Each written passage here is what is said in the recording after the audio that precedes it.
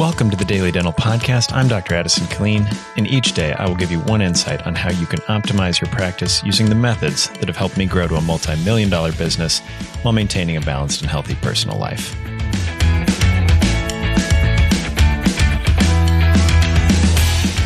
Good morning. So recently I was going through a hiring spurt, and we were evaluating candidates, doing interviews, and making some hiring decisions. And so I was thinking about just what are the best characteristics of people that we want in the practice. And I often go back whenever I'm doing hiring or looking through interviews and looking through paperwork, I go back to the Patrick Lencioni book called The Ideal Team Player.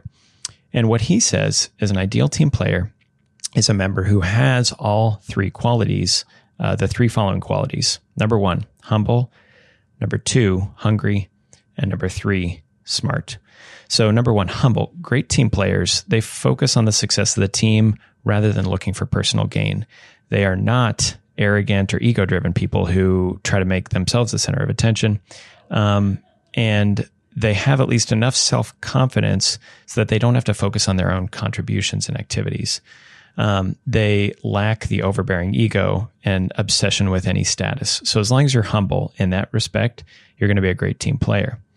Now, number two, hungry. People who are hungry are obviously driven to work and they want responsibility. They're always looking for the next step. Now, is this a bad thing?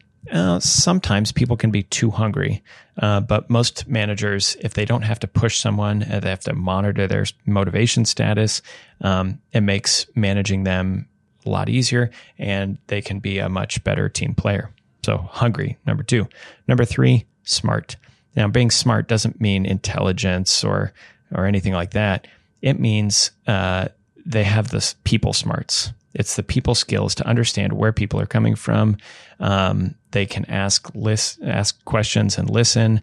They're aware of group dynamics, and they have the understanding of how their words impact others and the actions of others, and they act appropriately in those contents. So it's people smarts, not book smarts. So if they are humble, hungry, and smart, those can be really good team members. Now, what happens if they miss one of those items? Well, then they become, if they are not humble, obviously they're super ego driven. They can still be hungry and smart, but then, they can kind of be a jackass. Or if they're humble and hungry, but not people smart, they can just be a bulldozer and they can make a really rough time for the rest of the team because this person doesn't understand how to interact with other people. So that's a few of the things around what I look for in hiring. One of the great questions, if you're doing any interviews anytime soon, is to ask, we always look for people that have the three qualities that Patrick Lencioni talks about, which is humble, hungry, and smart. What do those three words mean to you? And now, if they actually read the book, they're going to nail it. If they're smart enough to understand the context of those three words, that helps out a lot too. But in any case, it's going to make for an interesting question and basically asking them, how do those three words apply to you?